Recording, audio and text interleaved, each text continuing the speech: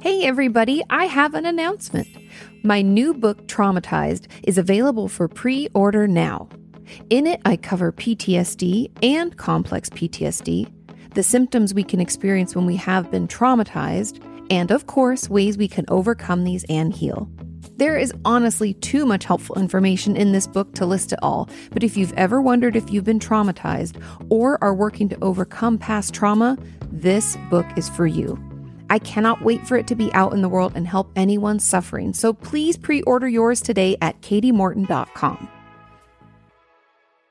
You can ask her why breakups suck or why you've hit a plateau. Inquire all those questions you've always wanted to know. Ask Katie anything. Hey everybody, we are back. It is our second episode of Ask Katie Anything, and I am here with a bunch of more questions. You guys have a lot of questions, and I hope that you're kind of liking this. It's fun to get to see what you're wanting to know more about. It also tells me like what other videos I might want to make, and it's also just nice to be able to roll through questions and give you more. I don't know. Sometimes I wonder if when I'm putting a video together, I like put too much thought into it, which I know just seems counterintuitive and doesn't make any sense. But sometimes I wonder if I think about it too much, and I want to make sure that it's like just right for you guys, you know? And therein, I mess it up and it gets too clinical or it's too focused, where this is almost like my old FAQ style where I could just get to like riff on things and tell you what I think. And sometimes I think that I hear from a lot of you that makes for better advice and more insight, you know, like a new way of thinking about something. So I hope you like this. If you haven't subscribed already, please subscribe and, leave a little comment. If you're watching this on YouTube, you can comment below. But if you're listening to this, you can also leave 5-star reviews, and you can review the podcast on I think it's like the Apple Podcast app kind of thing. And that really helps this be more discoverable for people. Without further ado, because I'm rambling, I apologize. Let's get into your questions. Question number 1. Katie, how do I deal with atypical anorexia and not feeling ill enough? Now, I hear this a lot when it comes to eating disorders specifically. I'm sure there are other mental illnesses where we feel this way, but eating disorders specifically, for some reason, we feel that we need to be a certain amount of ill. And I'm just putting that in like air quotes. If you're not watching, just listening, I'm doing ill in air quotes. And the reason I do that is because everybody is different, and there's no certain amount of illness that we have to have in order to warrant getting help. We all deserve help, okay? I just want you to kind of hear that, because I think the mental illness stigma not only prevents us from getting help in the beginning, because we're like, ooh, what are people going to think about me if I'm in therapy or see a psychiatrist? What does that mean? But then, even if we want to get help, then we can, like, there's a second layer of worrying that we won't be ill enough for treatment. I don't know. I just want you all to know that you can get treatment anytime. There's no, like, you have to be ill enough. No. You do have to meet certain criteria for certain diagnoses, but that has nothing to do with you getting help. Okay. Now that I've ranted and raved about this, when it comes to atypical anorexia, if any of you don't know what this person's referencing, most likely they have a lot of the anorexia nervosa symptoms. However, often with atypical anorexia, it ends up falling into the diagnoses of what used to be known as EDNOS, eating disorder not otherwise specified. But now we call it OSFED, and it's otherwise specified eating or feeding disorder. I don't like OSFED. I just don't like the way it sounds, but that's what this would fall into. Because if we don't meet certain criteria, being like less than 85% of our ideal body weight, or like, let's say it's bulimia we're talking about, and you're not binging and purging and like as many times to meet the diagnostic criteria. So long story short, atypical anorexia, I'm guessing this person doesn't think that they weigh a low enough amount. Maybe they haven't reached 85% or less of their ideal body weight. And ideal body weight is not something that you make up in your head, by the way, because some of you are probably doing that, running your calculations. Don't do that. You have to talk to a doctor, a medical doctor. They get to tell you what your ideal body weight is, and that is based on like your bone density and your age and your physical activity level and, all sorts of things, because BMI is bullshit. Throwing that out there too. That's just garbage. Don't listen to it. Don't calculate it. It does no good. It doesn't take anything into consideration other than your weight and your height. And that's just stupid. Okay. So I think with the atypical anorexia, just like any eating disorder in general, to be honest, it's all about self-talk. It's all about recognizing that eating disorder voice and telling it to shut the hell up, because it'll tell you so many lies. It always tells you, trust me, even if you weren't diagnosed with atypical anorexia and you had anorexia nervosa as a diagnosis, your eating disorder voice would still tell you you're not sick enough. It's never enough with an eating disorder. Did you hear that? It's never enough. So how do you deal with it? You go in to see a therapist and you notice that eating disorder voice and you tell it to shut the hell up. And even if you don't mean it, try not to listen to it, and you have to fight that voice. And that's really part of recovery. I think that that's like how we start recovery anyway. So it's a great starter just to start noticing what thoughts end up making you feel worse about yourself. And my guess is 99% of those are eating disorder thoughts. So recognize them, fight back, don't believe. Thoughts are not facts. Remember, thoughts are not facts. So yeah, cool. Okay. I like how I'm pretending that I saw you nod or something, but I hope on the other end you're nodding and you were like, yes, good. Because we're going to move on to question number 2.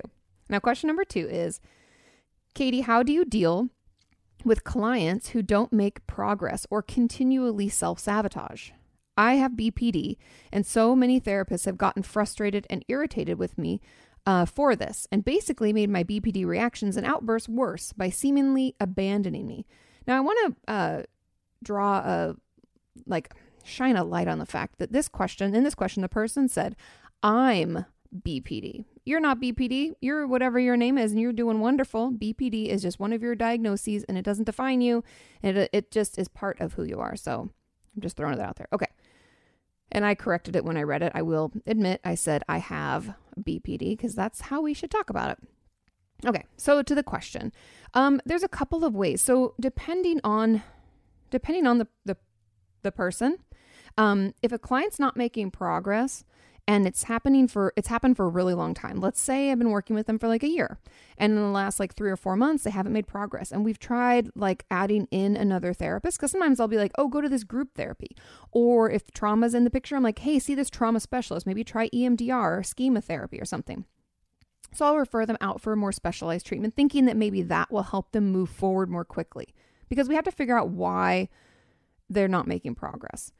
And sometimes, especially with my BPD patients, they're afraid that if they do better, then they won't get to see me anymore. And it's that fear of abandonment. And I'll always bring that up because if you don't know, I do dialectical behavior therapy, as well as CBT, which is cognitive behavioral therapy. I do those 2 types of therapies in my practice mostly. And therefore, I end up with a lot of patients with BPD, borderline personality disorder, and eating disorders and self-injury. Those are kind of my wheelhouse, okay? So I check in on that. I ask them if they notice they haven't made progress, because there's no secrets in therapy. Don't think that I'm thinking that you're doing wonderful and I'm not going to tell you, or I think that you're not making progress and I'm not going to tell you. I think the cool thing about therapy is that we get to actually have those, what you would normally consider like a really difficult or maybe uncomfortable conversation. We get to have those things. We get to practice it. It's great practice for life and other relationships. And so when it comes to this, I would bring it up. I'd want to know kind of why. We might try outsourcing to other things.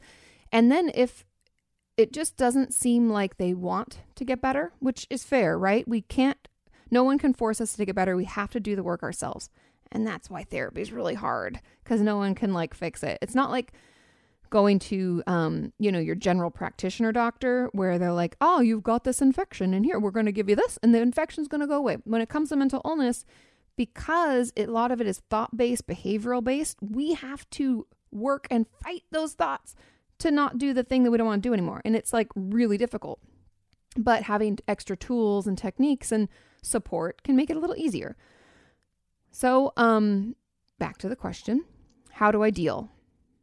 There are times when I will, if I don't think they're ready, like I was talking about, if I don't think they want to get better, they're just not at that point yet, then I might tell them that, let's take a break. And I know when it comes to this, because she's saying like it triggers my BPD tendencies, like she thinks she's being abandoned. I always have this conversation with my patients. I say, We can take a break because it seems like you're not quite at that point to get better. I'm not going anywhere. I'm going to be here. However, it's not worth your time and money to come in here if you're not getting any benefit. You know, sometimes that will kick them into gear and all of a sudden they'll be like, oh no, I do want to get better. But you know, we have to kind of toe that line of like, are they working in therapy with me? Because a therapist can't work harder than a patient because I can't make them get better. But are they, because it's okay to plateau for a while. I don't want you to think that I'm like, oh, they're not making progress. Get out. That's not how it works. But I can like take a little break for a bit and then we can come back around. Or we can just check back in. Sometimes just talking about it kicks them in the butt and they get their shit together. Sometimes not. And then if the self-sabotaging is happening, I think that is an issue that we have to work on as therapist and patient. That's something that I would want to talk about. I want to better understand. Do you not believe a lot of it comes down to worth, especially if we struggle with BPD? We think that we're not worthy of love. We're not worthy of true relationships. There can be a lot of things, a lot of assumptions that we make. And so, yeah, I guess because I'm rambling and I'm sorry, but I guess long story short, I would check in about why, like the progress. I'd bring it up, try outsourcing, maybe try taking a break, and then talk about if it's self-sabotage, talk about why we think that's happening. Is it one of those faulty beliefs? So in CBT, one of the techniques is like downward arrow questioning. I think that's what it's called. I might be messing up the wording, but it's, you ask us essentially, you know, let's say that I have a faulty belief. It's like, I'm not creative. Okay, Katie, so if you're not creative, then what? Well, then it means that I'm not any good at my job. Okay, so if you're not any good at your job, then what? And we go down, down, down, down, down, down, down. This can take a while also. Not everybody has answers to the questions. Sometimes I get 2 questions deep and my patients are like, I don't know. And you know, we're done with it for that day. But you're trying to get down to that core faulty belief that we're essentially acting out of. It's like we have almost like a false sense of self to some extent, where it might be, I'm not creative, might really mean to me, I'm not good enough, or I'll never be good enough, or something like that. And so that's where I would go with that self-sabotage. I'd be more curious about where it comes from. Why are we doing this? What do we believe about ourselves that is then turning into actions and causing us to not have the life that we deserve? And so, yeah, I mean, I think for this person who asked this question, because you have BPD, it could be really helpful to find a DBT-based therapist in your area or online, because they get it. They get it in a new way, or attachment-based. That also really helps. It's going to be uncomfortable at first because you're going to want to push through those boundaries that the therapist has placed, because BPD, we can't help ourselves, because we're sensitive. We feel things out. And when we feel like we're being pushed out, we see boundaries as abandonment. But it'll be really, really helpful and healing for you to cultivate a, healthy, happy relationship with a therapist and better understand boundaries and attachment, all that good stuff. So yeah, maybe try to see a specialist. And I'm sorry that you're dealing with that, because yeah, therapists, not all therapists know how to manage people with BPD. I'll be honest. You don't always get the best treatment because people, there's like a stigma, a double stigma with it. And I'm sorry. I'm doing my best to let people know that it's not terrible. It's something that can be managed, especially if we want to get help, right? Nothing can be managed if we don't want to get help. So anyway, okay. Let's get into question number 3.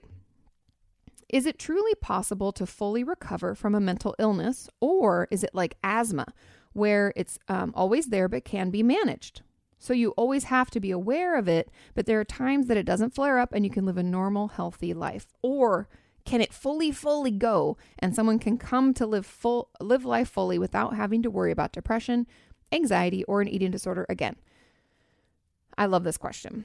The truth about it is that the more correlations we can draw as people between mental illness and physical illness, the clearer the picture we'll get. Meaning, to shortly answer this question, mental illness can come back if we don't take care of ourselves, right? It's like catching a cold or getting the flu, or like asthma. It has to be managed. But I don't like to compare it to asthma as much as I do, because asthma, in many ways, can be like a chronic illness. Like I had sports-induced asthma when I was like a younger kid. It was because my dad smoked, I think. That's what my doctor told me. I don't know if there's any correlation, but it made sense. So I had that when I was like 12 or 13, and then I grew out of it miraculously. But for a lot of people, it's something that's long term. It's something that we deal with for the rest, like potentially for the rest of our lives. However, when it comes to like the flu or a cold, or we could even say like a broken leg, right? So when we have something like that happen, we're ill for a little period of time. And if we take care of ourselves, we take our medicine or we go see our doctor, right? We do all the treatments we're supposed to do. Then we start to feel better and then it goes away, but it can come back if we aren't sleeping, eating well, we're not taking care of ourselves. We're living this high stress life. I don't know. There's a lot of things running ourselves, burning the candle at both ends, as my mom likes to say. So then it can come back. And that's how I like to think of like, let's say just depression or anxiety or eating disorders, as if we don't take care of ourselves, it will come back. But it's not like a chronic illness. Most mental illnesses are not chronic, like asthma, where it has to be managed all the time. There are some like schizophrenia, bipolar disorder. They can need medication management for most of someone's life. Now, that doesn't mean we have to be in therapy working super, super hard. There can be a period of time where all of a sudden we're like, hey, I get my mental illness. The medication that I'm using is working for me. It's managing my moods and I feel pretty regulated. I feel pretty good. I have my tools. I know what to notice, like what symptoms of mine come up. That means I either need to take better care of myself, sleep more, talk to my psychiatrist, all sorts of stuff. We can know that, and then we don't have to be in therapy as often anymore. So it's more managed with medication. And so I think that's kind of like the asthma. That would be a nice, what would I even call it? It's like a good example, I suppose. But I don't know if I'm doing a good job answering this one, you guys. I'm sorry. But I feel like for most mental illnesses, other than a couple that are more managed, I really believe that we can get it to a place where it goes away and we live a full, happy life. Because sometimes it's just, I like to think of it like when you're, I don't know, like water skiing, or you're in a boat. Even better, we're in a boat in the water. And when you first start the boat, it's going real slow and it's plowing into that water. It's like fighting against the water, and it's really hard to get the boat going quickly. You can't just like gun it. I mean, I'm sure if you have like a huge boat, you just like fucking fly. But for a little while, you're plowing into that water, trying to break it, right? Break through it. And then you get up on this plane. Once you get going fast enough, right? You plow, and then you reach the top, the plane of the water where not as much of the boat is in the water anymore. I don't know. It's probably physics or something, you guys. Have to check out a different podcast or channel for that. But so you get the boat going, and then it's on the plane and it's easier. And I think mental health and mental illness is like that. It's like at the beginning, it's so painful. It's going to be so hard. There's so much I'm supposed to do in therapy. And then we get up on that plane and we start to feel like, life is pretty easy. But if we slow down, if we're not doing the things that we're supposed to do, if we're not taking care of ourselves daily, I know it's hard, but we have to. Then our boat can slow down and we can feel like we're plowing water again. It can be really difficult. And so I guess that's a long-winded way of saying that a lot of mental illnesses, I believe we can 100% recover from, but it's something that if we don't take care of ourselves, it can come back just like any kind of illness. We're not immune from the flu just because we had it once. Maybe, or if I could never get a cold again because I already had a cold and overcame it, that'd be awesome. By the time I was like 2 years old, I'd probably already have had a cold and been done. But that's just not the way our body is. And so other than a few mental illnesses that require, medication management, potentially long-term, you can fully recover. So stick with it. I promise it gets better. I think that's a really hopeful answer too, to be honest. I didn't think about it that way, but it is hopeful because you can get better.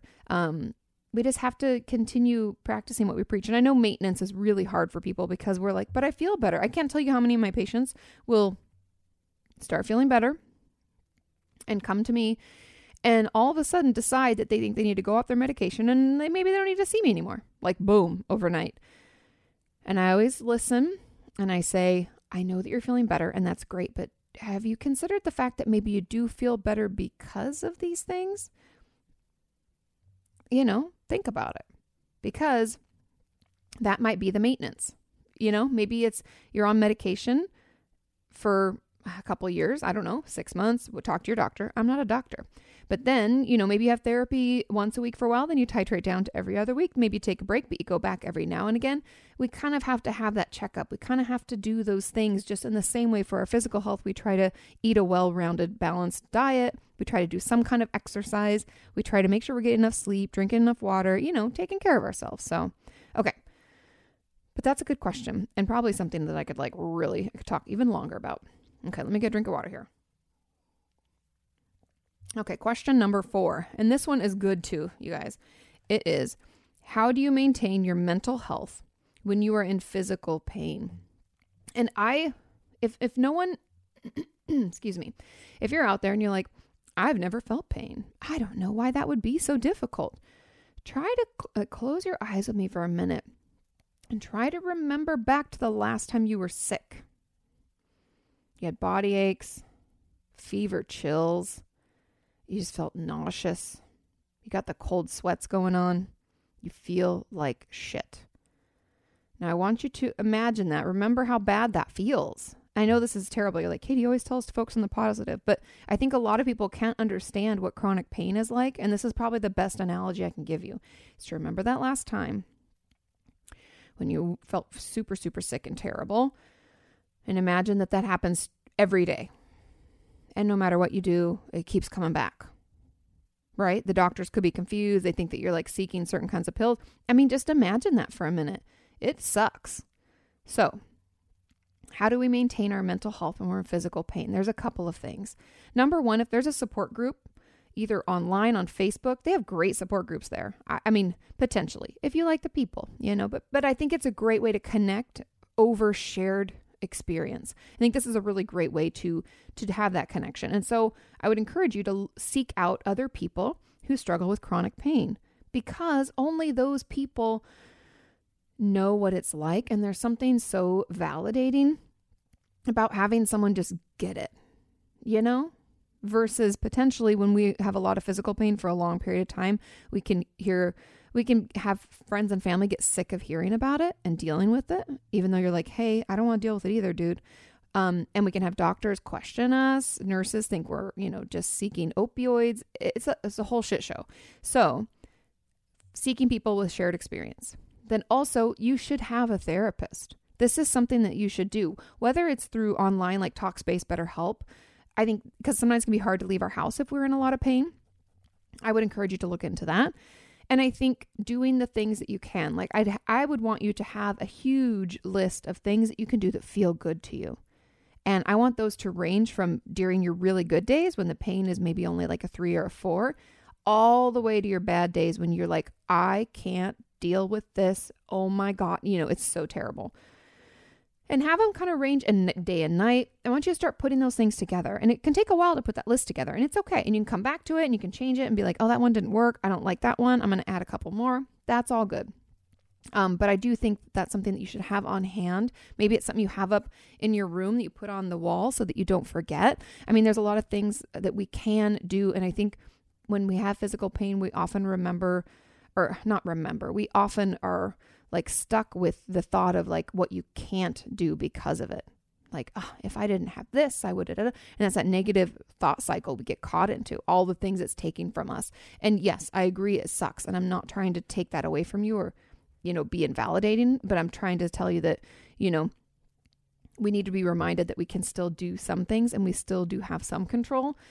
And that can be so empowering. So I'd encourage you to do that. Okay. Yeah, I think that's really it. And finding a good support team, like a treatment team, meaning your regular doctor, your pain management doctor should be great. You should like them. You should feel heard.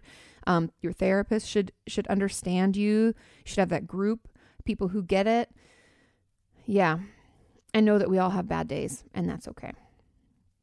Okay. Question number 5. Could you do, this is kind of funny because it asked if I can do a video. Because I didn't tell you guys what these questions were for. Sneaky sneak. Okay. It says, could you do a video about PTSD being passed down generationally? Is the Holocaust the only example of this, or is it present in other instances? Oh my God. Okay. I love this question for many reasons. First of all, I'm going to do you one better. I'm not only going to do a video about it, but I'm hoping to write a book about it. And my proposal is sent out and people are reading, and hopefully soon we'll have an answer that I can tell you like the book is being created, because transgenerational trauma is what this is called when it's passed from generation to generation. People don't talk about this enough. And yes, the Holocaust is a great example, but even having, like, my great grandma grew up in the Great Depression. I share this in the proposal. It might be in the real book. We'll have to wait and see. But how she went through the Great Depression. And so growing up, she would like never want to throw anything out. And we go out to restaurants and she'd like take the salt and pepper shakers and everything and put them all in her purse. And she'd be like, you don't know when we're going to need it, you know? And as a kid, I was like, Mom, great grandma Pearl is crazy. And my mom was like, no. She went through tough times as a kid. And I was like, that's weird. But if there wasn't a real conversation to be had about that and everyone in my family acted that way and everyone around me acted that way, I would pick that up. I'd be like, I got to take shit with me because I don't know when I'm going to be without. And you just, so PTSD and trauma can be passed generation to generation, and it also be passed out to people in our lives, like our friends and our coworkers. We can have, I don't think there's another word for it, but it's like, it doesn't have to be passed down. It can be passed out. And that really, it's like, think about how shared trauma is, right? For instance, I was walking on the street in my, in Santa Monica, where I live, super safe area for the most part. I've never had any issues with anybody. And I heard a couple of loud bangs. And I had this thought, you guys, I have not been abused in my life. Okay. I have not been to war. I have not had any kind of physical abuse, maybe some emotional abuse with bad boyfriends and stuff like that. But I've never, looking back and being honest with myself, I would never think that I could be diagnosed with PTSD. Okay. I'm just being real with you. Definitely had depression, anxiety symptoms, totally, definitely some OCD when I was a teen, but I do not have PTSD. And when I heard those loud bangs, my immediate thought was, should I run into this store and hide? Are those like gunshots? Why would I have that thought? You know why? Because it's all over the goddamn news and media about shootings here and there. This is happening there. Somebody might drop a bomb on somebody else. I mean, it's just chaos. And I feel like that's that parallel transfer of PTSD that I had like a hypervigilant / PTSD response to something when I don't believe I have PTSD, but that is a symptom, right? So yes, to answer this question, I'll definitely do a video. I'm going to write a book about it.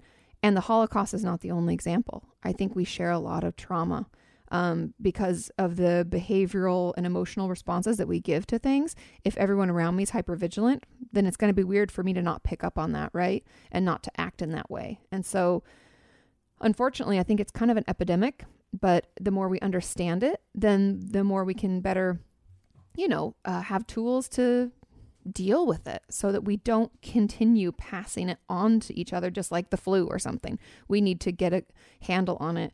We need to talk about it in a real way. And the responses from people out there needs to be, I hear you. Let's figure this out. I know this is a real thing. Not, oh, we don't talk about that. Or you're just overreacting, And so I think the more that we talk about it, hopefully the better it will get. Okay. Question number 6. What do you do if a client has a plan to kill themselves in the future? Like not anytime soon, but they have a plan for the next month, for example. It depends on what it is. Now, you all know me if you've been watching my YouTube channel over the years. I'm not quick to put people in the hospital, call 911, 5150 people. Mainly because I know it can be really traumatizing for people and I know it's really scary. And so the truth about this is I would want to know as much about it as I could. I'd ask them all the questions. I think the problem that we have with suicide here, and I don't know if I think it's mostly worldwide, but especially in the States and especially in California where I practice, is people are so afraid to talk about it. Oh, I don't want to talk about the suicide because I'll make it worse. You can't make it worse. That's not, Actually, I think you make it better because suicidal thoughts come out of like feeling hopeless. So if we're able to talk in a real way about it, ask questions, seek to understand. Don't jump to blah, blah, blah. Sorry. But don't jump to conclusions. Don't assume you know. And don't judge, just listen, let them tell you. So that's what I would do with my patients. I would ask, I'm curious about this plan, to kill yourself. What do you have planned so far? What would you do? I let them walk me through it. How come that's the date? Because I have a lot of patients over the years who'll have a certain date, like, on my birthday or on the anniversary of something. It's usually a meaningful date to them in some way. It's been 3 years since such and such. They'll have this thing and that's why. I'll ask about the date. I'll ask them what they hope to accomplish by killing themselves. Like, I know it's obvious that you're like, oh, they want to die. But no, sometimes it's something more than that. It can be like, I just want to not feel this way anymore. It could be, I want so-and-so to know what happened, how I felt. If I can get any information out of them that I think could be beneficial for therapy, I'll try to work on that. Like, oh, you're sick of feeling this way. What about, have we considered medication? Have we considered a different type of therapy? Have we considered more therapy? And so I'll try to figure that out. Or if it's like, I want so-and-so to know how much this hurt me, then I'll ask them if they've tried to communicate, if there's a way that we could maybe get their thoughts and feelings across without having to take their own life. I'm very curious. And then I would put in, because, suicide is a scary thing and we have to take it very seriously. I put together a safety plan. We try to figure out what the levels are, because for those of you who don't know, as a clinician, if I do think that my patient is going to kill themselves, the threat is like imminent, they have the means to do it, I'm checking all these boxes. If I feel like it's going to happen, then I am legally obligated to protect them the best way I can, which is 5150, put them in the hospital. And so I don't want to have to do that. That's the last resort, right? And so along those steps, you have putting together a safety plan, having them sign a no harm contract for that day, week, hour. I don't care. You can do text and call check-ins in between sessions. You increase sessions. Then we have people in their life that I can reach out to make sure they're okay. So let's say I try to text them, they don't text back. Then I have your approval, like a signed, acknowledgement, even though they don't technically have to sign, but I usually like my patients to, just so they feel like part of it and it's not me overstepping bounds. But then I have these numbers or emails and people that I can reach out to so I can see if they're okay. I can check in again. So it's like, let's say I'm the one that has suicidal thoughts. Sean would be the safety contact. So my therapist would ask me like, hey, if I don't hear from you within 2 hours of texting, then I'm going to call Sean. And I would say, okay, I get it. Okay. Even though a lot of times some patients will be like, I don't want you to. I'll be like, well, give me someone else. Who else can I call? Because a lot of times it's parents or roommates, and it has to be someone that can check on them, that actually is local and, can make sure they're okay. It's really just to protect you. And so I also kind of want to talk a little bit about, because I have a feeling this will kind of come up in comments, is kind of the conversation, because I know when I did the video with Eugenia Cooney, a lot of people didn't understand my role in it. And technically my role was no role at all. You hear one person's side of a story, and as a therapist, I can offer my advice on like what the steps are you can take. Like I'm talking to you like if it was my patient, which Eugenia is not my patient, by the way, FYI.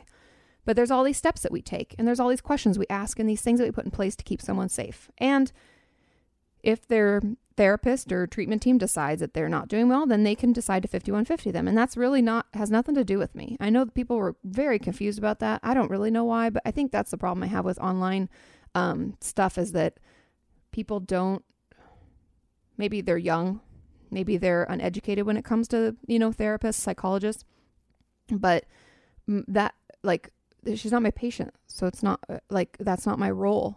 Imagine if every person that you heard of as a therapist, someone else telling you, imagine if you are the person who's struggling and a friend of yours or a friend of a friend or someone that you kind of know says that you're ill. And then I, as a therapist, can you imagine that without even meeting you, without even knowing? That would be chaos. So that's why there are like laws. There's confidentiality. There's HIPAA laws when it comes to like talking about someone else's medical issues. Yeah. So that's I don't know. I just wanted to mention that because there was a lot of confusion. People were frustrated, and I frankly don't dive in the dirt with trolls online who, want to share their quote unquote friends' personal information. I don't really think that's cool. You guys know I don't talk about people's supposed mental illnesses online. That's their business. That's their story. That's not my story to tell. So yeah, that's how it works. That's how the process is, because at the end of the day, the goal, I think, of therapy and therapists is to protect their patient's privacy, but also protect their life. And so, so we have all these steps we have to take and things that we have to do. But first of all, they have to be your patient, and there has to be informed consent, meaning they're informed about all the laws and policies, privacy laws, policies of my office in particular, like you have to cancel at least 24 hours in advance, blah, blah, blah. You have to pay at the time, all sorts of stuff like that. And then they have to sign informing that their consent for treatment. And then you take them on as a patient. And if there is no informed consent, then I am not the responsible party. Their therapist, their doctor, their whomever is the responsible party. Okay. Now, question number 7. Is there anything practical or tangible that a person can do when having a terrible body image moment or day? Good question. I need something more effective than just repeating affirmations. I hear you. There must be something that can help. It's the biggest roadblock of my ED recovery, and I cannot tolerate my body, so I give into behaviors. Okay. Trust me, I hear this all the time. And the thing that's kind of crazy about our society these days, and so maybe it's social media, maybe it's just us, but I feel like almost everybody struggles with bad body image, but not everyone has an eating disorder. And that's when you're like, oh, it's making you give into behaviors and then not getting better. And we just kind of spiral down, like kind of snowball into getting more and more ill. So the practical, tangible things are, number 1, you distract like a motherfucker. And I mean that because eating disorder thoughts are like, they're so annoying. They just like keep going. They say the same thing over and over and over and over, almost like they're chiseling, like breaking us down. And so if we can distract so that we can't think those thoughts, because for instance, last weekend, and sorry, I breathe funny when I'm doing this because I don't want it to like breathe right in the microphone. So I find myself holding my breath. I'm sorry. I'll get better. This is still kind of new. But anyway, so last weekend, Sean and I went to Mammoth. We love snowboarding. We love the mountain, fresh air. It's amazing. When I snowboard, I can't think about anything else because then I'll fall down. I'll catch an edge. I won't pay attention. I need to hear if someone's coming up from, behind me, or if someone's cutting in, if the trails are merging, all sorts of stuff. And so I can't be thinking about other things. Now, I know snowboarding is not a good example, but we need you to find some things that shut your brain down. What do you do when you, like, what are some things you do that don't allow you to think about anything else? Tetris used to be a huge one for me when I was a kid. I fucking love Tetris. And that would keep my brain, because it starts speeding up. You got to figure out where that one weird, it's like this shape kind of thing, where it's going to go. You got to figure it out. You only have a couple seconds, so get it together. So it forces you to not think other thoughts. This could be listening to a podcast, reading a good book, coloring works for some people. It doesn't for me. My mind can just still go a million miles a minute. Since this is eating disorder based, I don't think I would put exercise in there. But I don't know. Try to think for you. Everybody's different. Go into the hobbies and things that you already enjoy doing and find the ones that take up the most brain space. Like I'm trying to learn French because if you guys don't know, my husband, Sean, he is from Montreal. So that means that a large portion of the people that we interact with when we go there speak French. His family also speaks English, but there's a lot of people who would prefer to speak French, and I would like to be better at it. So learning French on my Rosetta Stone takes all of my brain energy. Like I legitimately can't think about anything else. So come up with some of those things. That's one practical or tangible thing to help with bad body image. Another, wear super comfortable clothes. Don't wear anything fitting. And for the love of God, avoid mirrors, windows. We all know we do that. Stop. Okay? Then I think, there are other things we can do. Like, for instance, I've talked about this a lot, but you can thank your body for the things it's done. And yes, I know it's still a little body focused, but it helps you be more grateful for what your body's done and not let that eating disorder voice get in there and be the only thing that you hear. And this can be things like, thank you, lungs, for breathing. You allow me to live. Thank you, eyes, for seeing. Thank you, fingers, for gripping. Thank you, feet, for balancing. Just the other day, I was like, I'm so thankful for my mobility. it would be so mentally difficult for me, not to mention physically, but mentally difficult for me if I couldn't go for walks or do yoga. Like, that's just part of how I live, you guys. And so you have to say thank you to your body. And so you can definitely get into that kind of thought cycle, and that can help a little bit. But yeah, I think the biggest thing will just be the distractions, things that you do that don't allow the eating disorder thoughts in at all. And if that could even be spending time with a friend. We all have that friend that's like really funny, has a lot of good ideas, wants to talk a lot, so emotive. Spend time with that friend, because they're just like a party all in one. And then we can't really think about anything else. Yeah.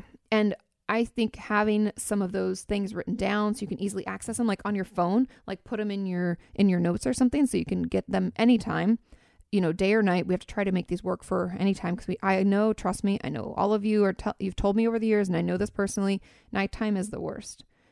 I just had to fight the urge, because Sean and I don't know what this quote is from. It's like a movie. Put it in the comments if you remember, but it's like, nighttime is that right time. It's like this crazy accent from a ridiculous person in a show.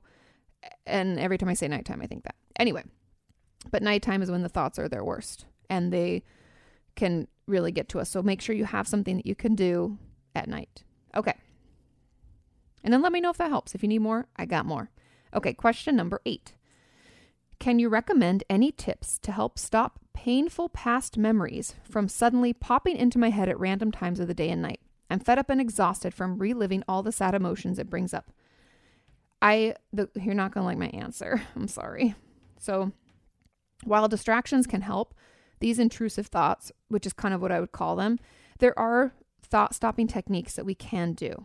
But that's not really what's happening, because these are painful past memories. I'd be curious if these are like trauma memories, and the only way, so here's something interesting. When our brain and body feel safe, and they're like, hey, we haven't had a trauma in a little while. I think we're okay now. I think we can start to heal. And what that means is that our brain, instead of doing all that stuffing down, right? For years, it'll stuff these things down. And we have all those like shattered marbles of trauma memories that are like scattered all through the floor of our brain. This is just an analogy from Inside Out. If you don't know the movie Inside Out, the memories are these marbles that she stored. It's such a beautiful like metaphor. It's just so great, you guys.